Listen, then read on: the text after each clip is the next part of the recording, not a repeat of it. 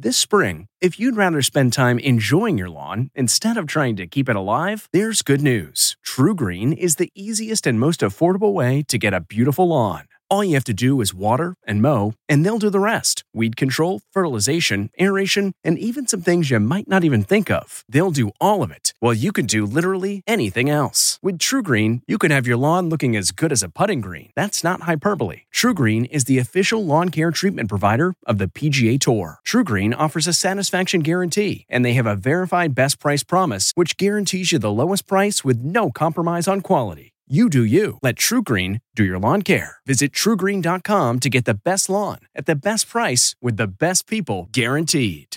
Looking to instantly upgrade your Mother's Day gift from typical to meaningful? Shop Etsy. Get up to 30% off well-crafted and personalized gifts from participating shops until May 12th. This year, embrace your creative side. You know, the side your mom gave you. And shop Etsy for custom jewelry, style pieces, home decor, and extra special items she'll adore. Need something original and affordable for Mother's Day? Etsy has it. Shop until May 12th for up to 30% off gifts for mom. Terms apply. This is Intelligence Matters with former acting director of the CIA, Michael Morell. Brought to you by Palantir Technologies, foundational software of tomorrow, delivered today. Zohar Palti is a career Israeli intelligence officer, serving in the Israeli Defense Forces and the Mossad. He also served as the head of the Political Military Bureau at the Israeli Ministry of Defense, a job from which he just retired. I just sat down with Zohar to talk about his amazing career and about where the Middle East is going in the years ahead. Just a quick note to our listeners, my friend Zohar was overseas when we taped this. We had to overcome a few technical issues, so thanks for being patient with us. I'm Michael Morell, and this is Intelligence Matters.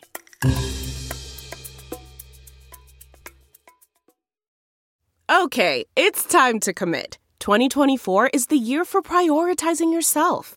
Begin your new smile journey with Byte, and you could start seeing results in just 2 to 3 weeks.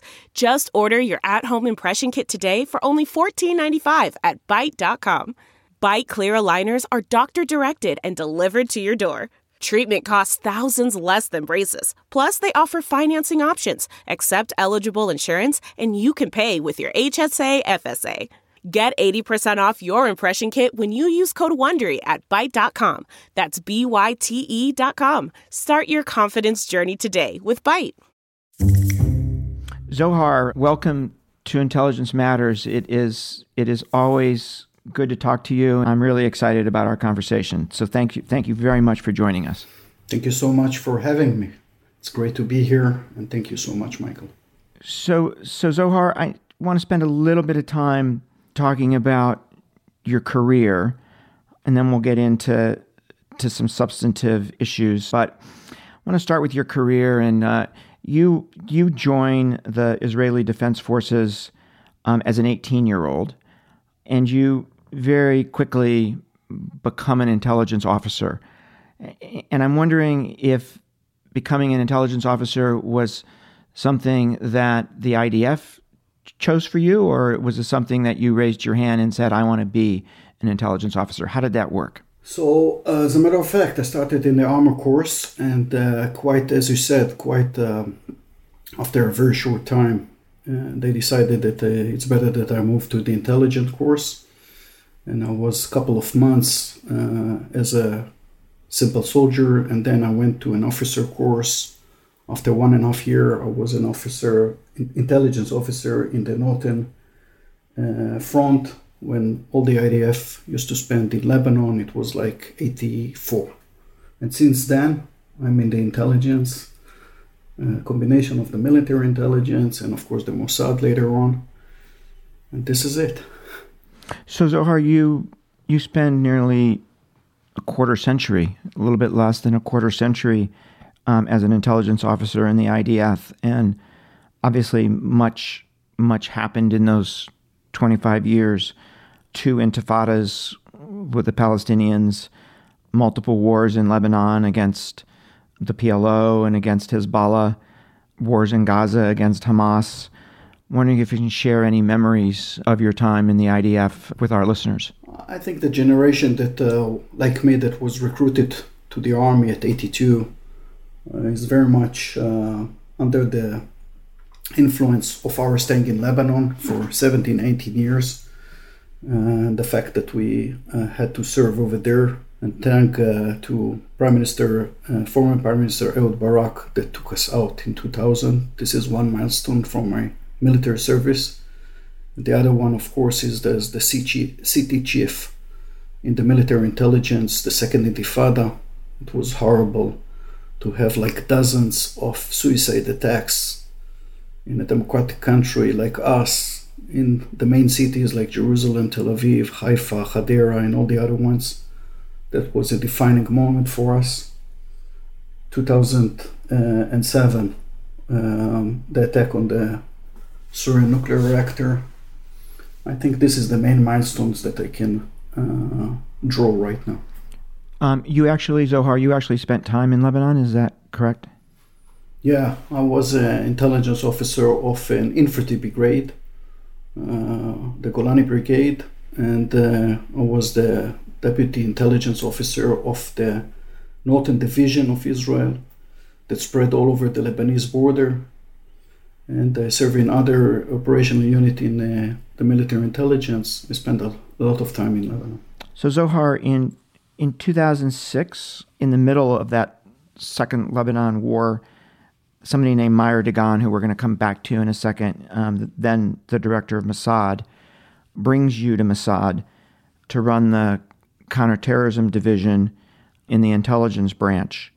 Then Meir makes you the head of the strategic analysis division in Mossad. And then Tamir Pardo, who is the successor director to Meir Dagan, nominates you to be the director of intelligence, the person in charge of all of the analysis at Mossad. And that's where you and I really worked closely together during my time as head of analysis at CIA and then as the deputy director. And I'd love to ask you a couple of questions about that period of time. The first is just to talk a little bit about Meir Dagan, who I met many times and I really found to be a remarkable man. So I'm just wondering if you could talk about Meir a little bit. Sure, no doubt that Meir was a remarkable guy. And mainly, he was a commander.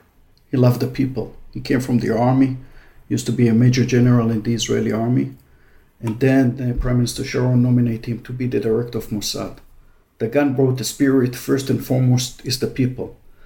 And you, Michael, as former DI, you understand how important is the people. They're actually the one that are doing the job.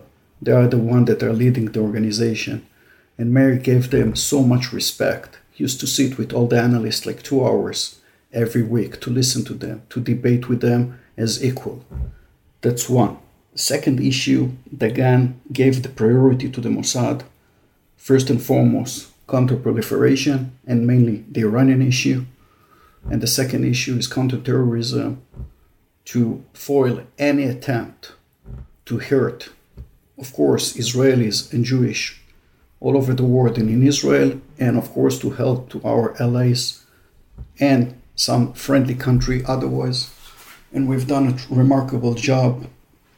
All the intelligence services leading by Dagan. Dagan was a man of his word. He was courage enough, not only in the battlefield, he was courage enough in order to say exactly what he thought in closed rooms, whether the politician or the decision makers like it or whether not. And no doubt, a really, really impressive guy. Meir was there at the birth of the State of Israel, wasn't he?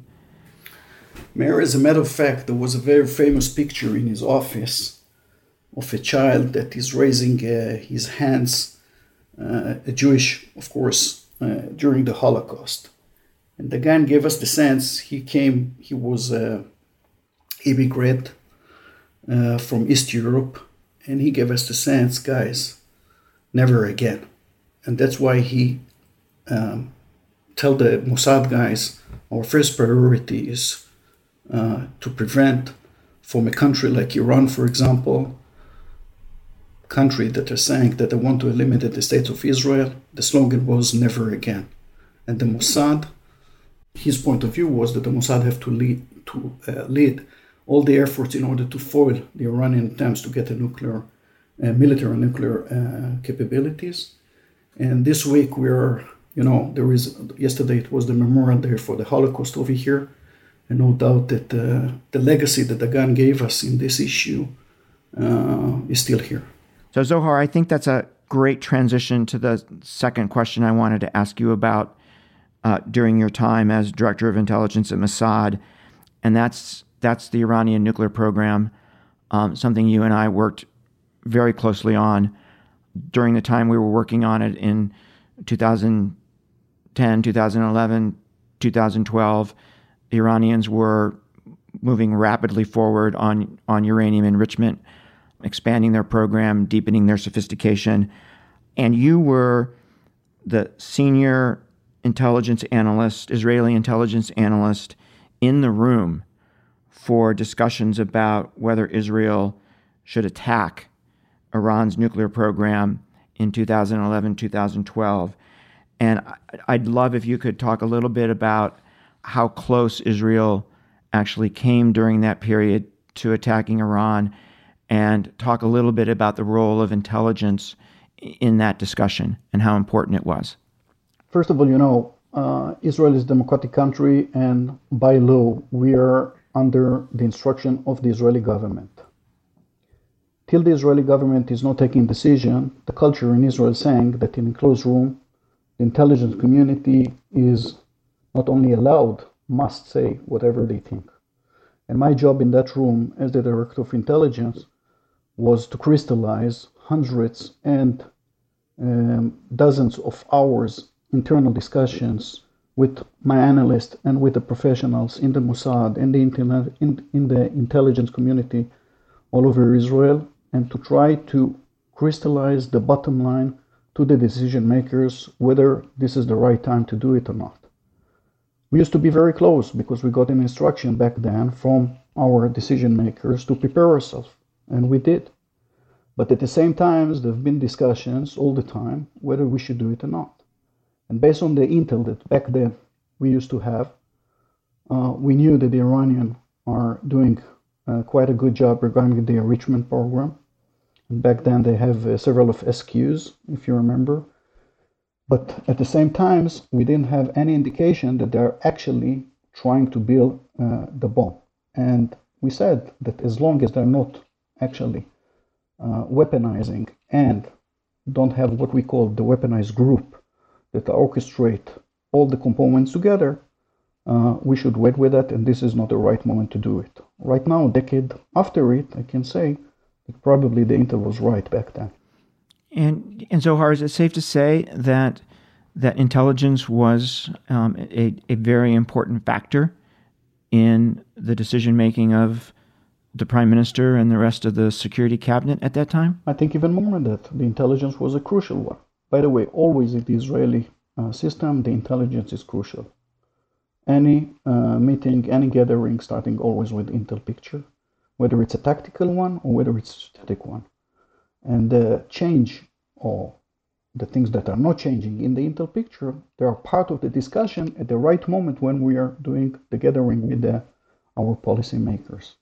And I think it was a crucial, and the intel were very, very much influential regarding the issue whether to do it or whether not. And I have to add something more than that. And it's great that we have close friends and allies like you, Michael, and with the agency and with other partners that we have in Europe, that we can share so many things together, and it's so important to all of us. Zohar, just one more career question. You finished your career as the head of the Political Military Bureau of Israel's Ministry of Defense. What took you there, and then what's the role of the Ministry of Defense's Political Military Bureau? What was your job?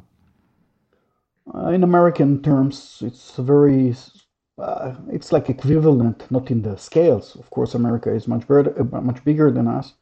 To the position of the Undersecretary for Policy in the Pentagon, meaning everything that regarding the policy of the Ministry of Defense was under my portfolio. And of course, to keep the outstanding relationship and connection, first and foremost, that we have with the United States of America, and mainly with the Pentagon, because DoD, the Ministry of Defense is working with the DoD, and of course with the American Army, CENTCOM, EUCOM, and all the other ones, and all the other Ministry of Defense around the world, that you are the one that is holding the relationship, keeping the strategic dialogues and things like that. This is a portfolio of this job, if I'm trying to crystallize that. And of course, one of the best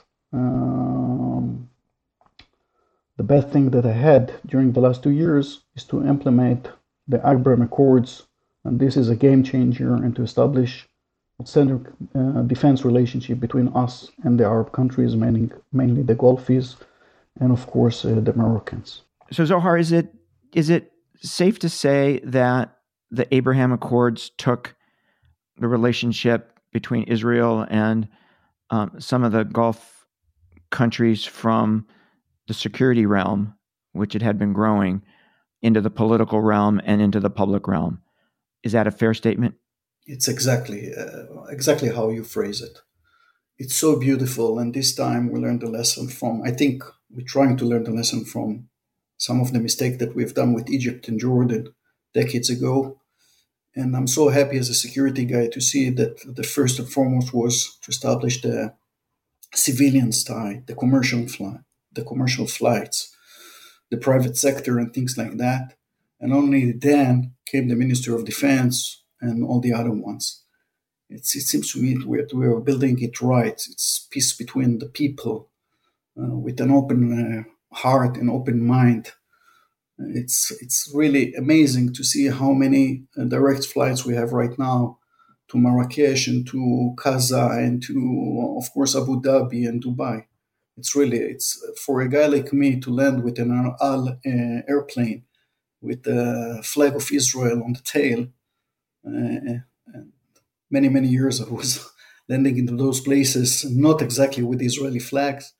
It's great, and we're very proud about it, and we're grateful to our Prime Minister back then that used to do it, of course to the Americans, to the President, and mainly the courage that the Arab leaders, mainly the UAE guys, and the Bahrainis, and the Moroccans, took a very, very bold decisions, and it seems to me it's great.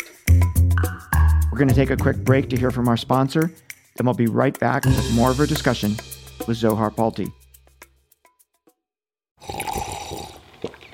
That's not just the sound of that first sip of Morning Joe. It's the sound of someone shopping for a car on Carvana from the comfort of home. That's a good blend. It's time to take it easy, like answering some easy questions to get pre-qualified for a car in minutes. Talk about starting the morning right. Just like customizing your terms so your car fits your budget. Visit Carvana.com or download the app to experience car shopping the way it should be. Convenient, comfortable. Ah. So Zohar, I want to turn to some more substantive issues here. And first one I want to ask you about is Israel's approach to Russia's invasion of Ukraine. There's been some criticism of Israel's reluctance not to more strongly rebuke Russia. Can you kind of put that into context for us? First of all, there is no words to express how devastating the situation is. And of course, that every person that sees what happening is right now in Ukraine, you can ignore from that. And it's really devastating. But at the same time, you have to understand that Israel is in a unique place. On one hand, we have so many balls in the air. Right now, it's the last days of the Ramadan. We're 2 days before the independence. 3 days ago, there's been a rocket that was launched from Lebanon. At the same time, I heard in the news that there was a courtesy visit of some Air Force in Syria dealing with Iranians and Hezbollah targets. Simultaneously, we have some tension right now in the Temple Mount. At the same time, we have challenge from Gaza. I think that not in every, let's say, security issue that's happening and the word Israel have to be in the focus.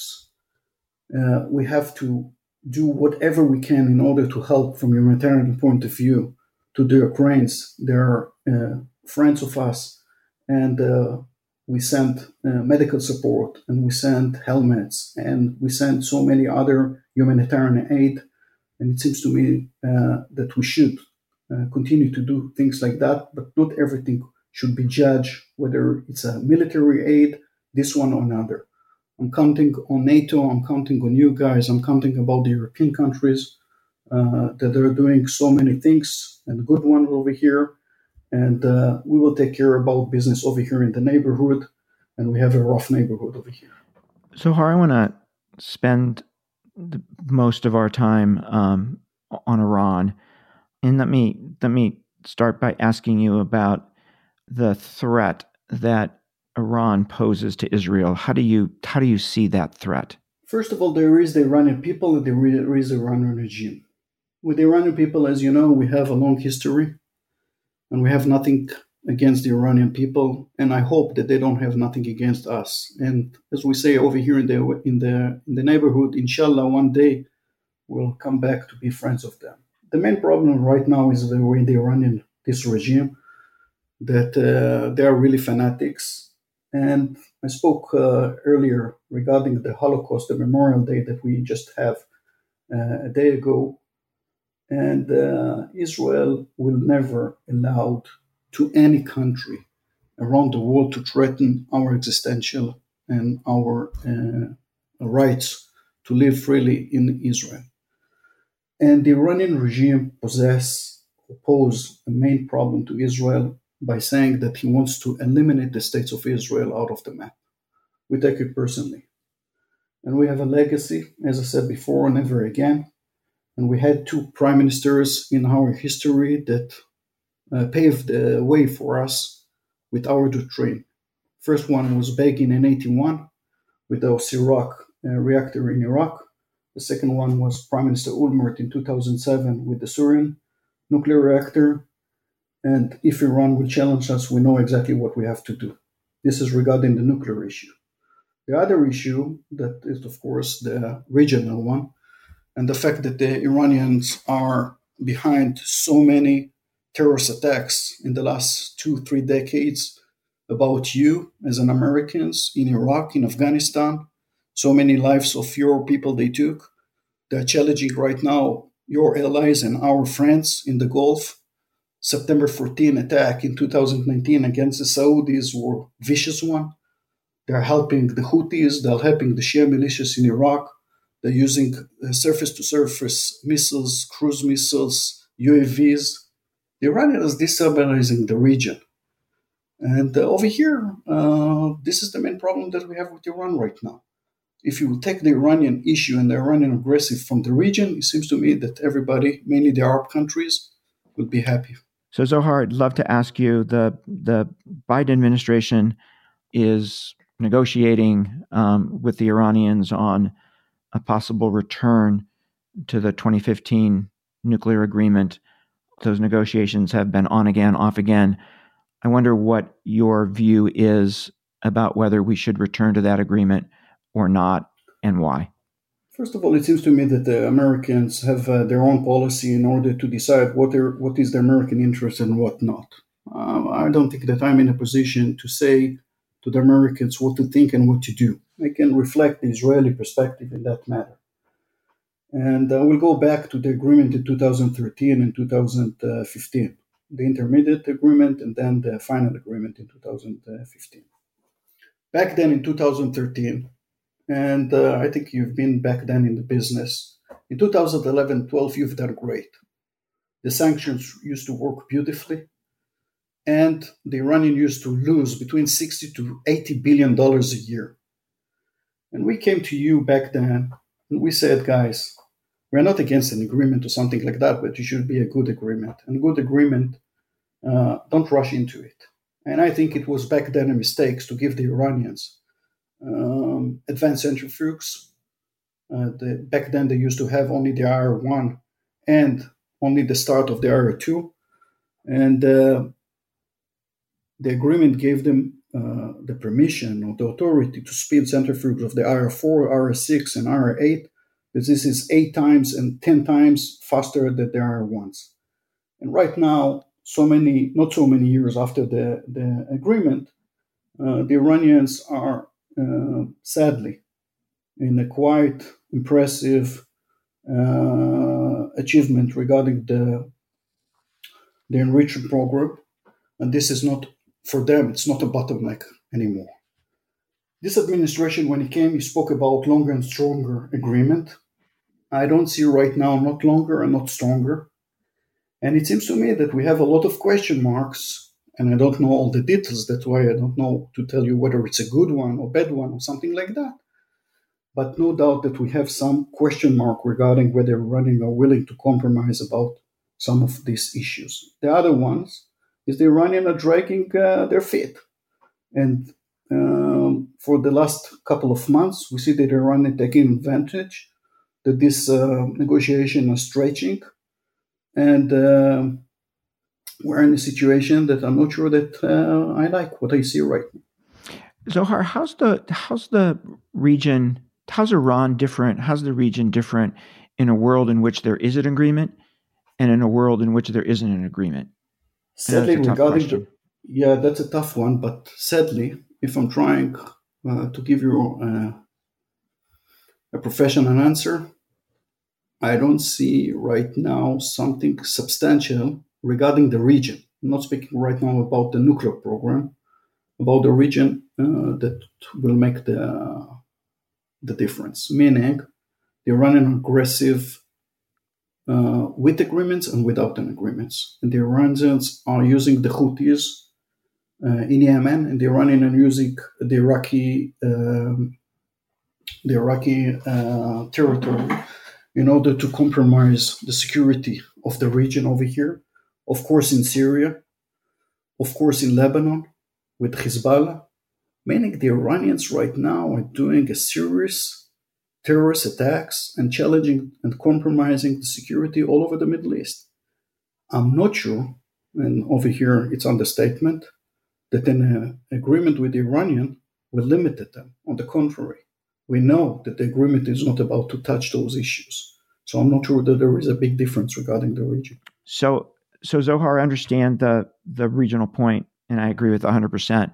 What about on the nuclear front? What's the difference in terms of the development of Iran's nuclear program, nuclear weapons program, between a deal and no deal? Again, I'm not sure that I know all the details because right now nothing revealed yet. I'll give you the best scenario. The best scenario that if we have longer and stronger, if we have, meaning the international community have the ability through the AIIA to monitor Iran 24/7 with all the technological measures that we have today in 2022, that the inspection can come to which every side they want to monitor 24/7. To deal with the open files.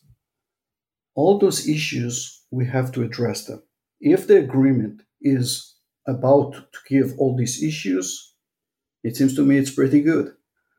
But based on what we understand for the time being, I'm not sure that we have an answer for all of this. If there will be an agreement, and I really doubt at the time being, but then again, let's wait and see. It's supposed to stop the enriching progress of the Iranians. And right now they are spinning centrifuges enriching to 60%. And of course to 3.5. And I hope that all the material will go out. And this is good. But at the same time, so I have to be very concerned regarding the fact that this agreement, even if it will be signed 5 minutes from now, there is a milestone over here. And in several years from now, in 2026, and then in 31, almost all bets off. And if we think that an agreement will give us a sense that the Iranian issue is behind us, no. Even if there is an agreement, the day after it, We should continue to deal with that and to monitor it and to see that the Iranians are not violating everything. And I doubt it, because always the Iranians used to try to deceive. We saw it in the archive. We saw it in other issues. The Iranians are doing really bad things regarding the nuclear issue. So Zohar, you were against attacking Iran in 2012, but you're not against ever attacking Iran. Is that safe to say? It's not that we're looking to attack somebody. The only things that we care is about our family, the existence of Israel, the safetyness of our children, and of course, the stability in the region. As long as we don't see an imminent threat like it used to be in 2011-12, we will say always, let's give a chance to other options. And even today, I would say the same. But at the same time, when we're coming to the moment that we will understand that in 2 months, 3 months, 2 weeks, or something like that, from the time that one day, I hope that it is not kind, it's going to jeopardize our existence, we'll have to operate. There is no doubt. I spoke before about the legacy of Begin in 81 regarding Iraq, 2007 in Syria, and even if we have to do it the third time, we're willing to do it. Whether we're looking for that, no. Whether it's a must, no. I think that there is a lot of room to the international community to do a lot of things in order to do it. And right now, it seems to me that the international community, after so many months that they gave so much room to this negotiation, and the Iranians right now give cold shoulder to the international community. It's about how to stretch the sanctions, to tighten them, and to give the Iranian a sense, guys, what you see right now, it's kid stuff compared to what we have the ability to do. We're going to take another quick break. We'll be right back with more Intelligence Matters. Stay with us. Delve into the shadows of the mind with Sleeping Dogs, a gripping murder mystery starring Academy Award winner Russell Crowe. Now available on digital. Crowe portrays an ex-homicide detective, unraveling a brutal murder he can't recall. Uncovering secrets from his past, he learns a chilling truth. It's best to let sleeping dogs lie. Visit sleepingdogsmovie.com/Wondery to watch Sleeping Dogs, now on digital. That's sleepingdogsmovie.com/Wondery. CarMax is putting peace of mind back in car shopping by putting you in the driver's seat to find a ride that's right for you. Because at CarMax, we believe you shouldn't just settle for a car. You should love your car. That's why every car we sell is CarMax certified quality, so you can be sure with upfront pricing that's the same for every customer. So don't settle. Find love at first drive and start shopping now at CarMax.com. CarMax, the way car buying should be. Zohar, in the couple of minutes we have left here, wonder if you might want to comment a little bit about the CIA. Spent a lot of time working with the organization. Just love your thoughts on the agency. I will be a bit emotional over here because rarely I have a chance to answer about a question like that. And, to be the city chief of my organization with you guys, I was used to have the honor to see you after September 11 and what you've done all over the world with the global war on terrorism. And I think you have a real heroes in the agencies that gave so many hope and protected almost the entire world from the Al-Qaeda and the global jihad phenomena. And your organization deserves so much credit for saving so many lives. And I know that I'm speaking for myself, but I know that a lot of people over here in Israel owes you, and of course, people over here in the region, mainly Arab countries, are obliged, and really many, many thanks to your people that used to be a hell of a job with counterterrorism. And recently, I have to give the credit to your intelligence community. I think it's more than the agency. I think it's other agencies as well, but because you ask about the agency, the fact that people used to give such a brilliant intel picture about what's supposed to be with the invasion to Ukraine, chapeau. I mean, in the last years, it wasn't the first priority of no one. And nevertheless, It was remarkable Intel picture. Good job. So Zohar, two last questions from me. One is I want to ask you what you see as the biggest threat to the future of Israel. That's a tough one. And I will say something not natural to me. I don't think that we have something existential right now from the outside. If you ask me and you squeeze me, I'm much more concerned about our internal problems. The fact that I see so much diversity among the Israelis, not a lot of tolerance among ourselves. We need to be much more respectful to each other. And if we will know to work always like as a fist and to understand that we have no other place to go, and that at the end of the day, we are stuck with each other, no matter our political point of views and things like that, we can overcome and face again any challenge from the outside. And I think this is the main concern that a lot of us have over here, how we are bridging the gaps between ourselves.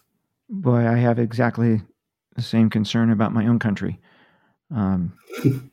So the last question, Zohar, we have a lot of people from the intelligence community, particularly analysts, who listen to this program, and we have a lot of college students who also listen to the program who want to be intelligence analysts. And I just want to very quickly ask you, since you spent so much time doing this, what makes a good intelligence analyst? Big issue question today, of the easy one only. Analyst, I think, good one. It's a person that rely on a deep knowledge on what the subject it is responsible. You have to be curious. Sometimes you have to be doubtful. You have to read a lot. First thing in the morning, you have to read. Last thing before he's going to sleep, you have to read. He's the man. There is no second one to him in the knowledge on the subject that he is responsible. He have to be total devoted to the cause. I think you have to be with the creative thinking and operational one as well to translate the intel into operations. He have to be the address from the tactical issues till the strategic one, that if there is a question that this analyst, he is the man, you have to give the answers, whether it's tactical or whether it's a strategic one. He had to know the intelligence community inside his own countries and mainly outside with partners and friends. He have to compare notes with them and not to be afraid to say it. On the contrary, it's more than not to be afraid. You have to be courage enough to say exactly his professional opinion in closed rooms and to give recommendations to the policymakers regarding policy. In Israel, we don't have downtown. We don't have something like that. We, from lieutenant, have to give our recommendation to the decision makers, even if it's policy issues. Zohar, that's fantastic. Thank you so much for joining us. It's been a real honor to have you on the show, and it's always a special pleasure of mine to speak with you. Thank you. Thank you so much for inviting me. It's great to be here, and really, best to everybody. That was Zohar Palti. I'm Michael Morell. Please join us next week for another episode of Intelligence Matters. Intelligence Matters is sponsored by Palantir Technologies, foundational software of tomorrow, delivered today. The show is produced by Olivia Gassis, Jamie Benson, Paulina Smolinski, and Ashley Armstrong. For more from this week's show, visit cbsnews.com. Intelligence Matters is a production of CBS News. 1, 2, 3, 4. Those are numbers. But you already knew that. If you want to know what number you're going to pay each month for your car, use Kelley Blue Book My Wallet on AutoTrader. They're really good at numbers. AutoTrader.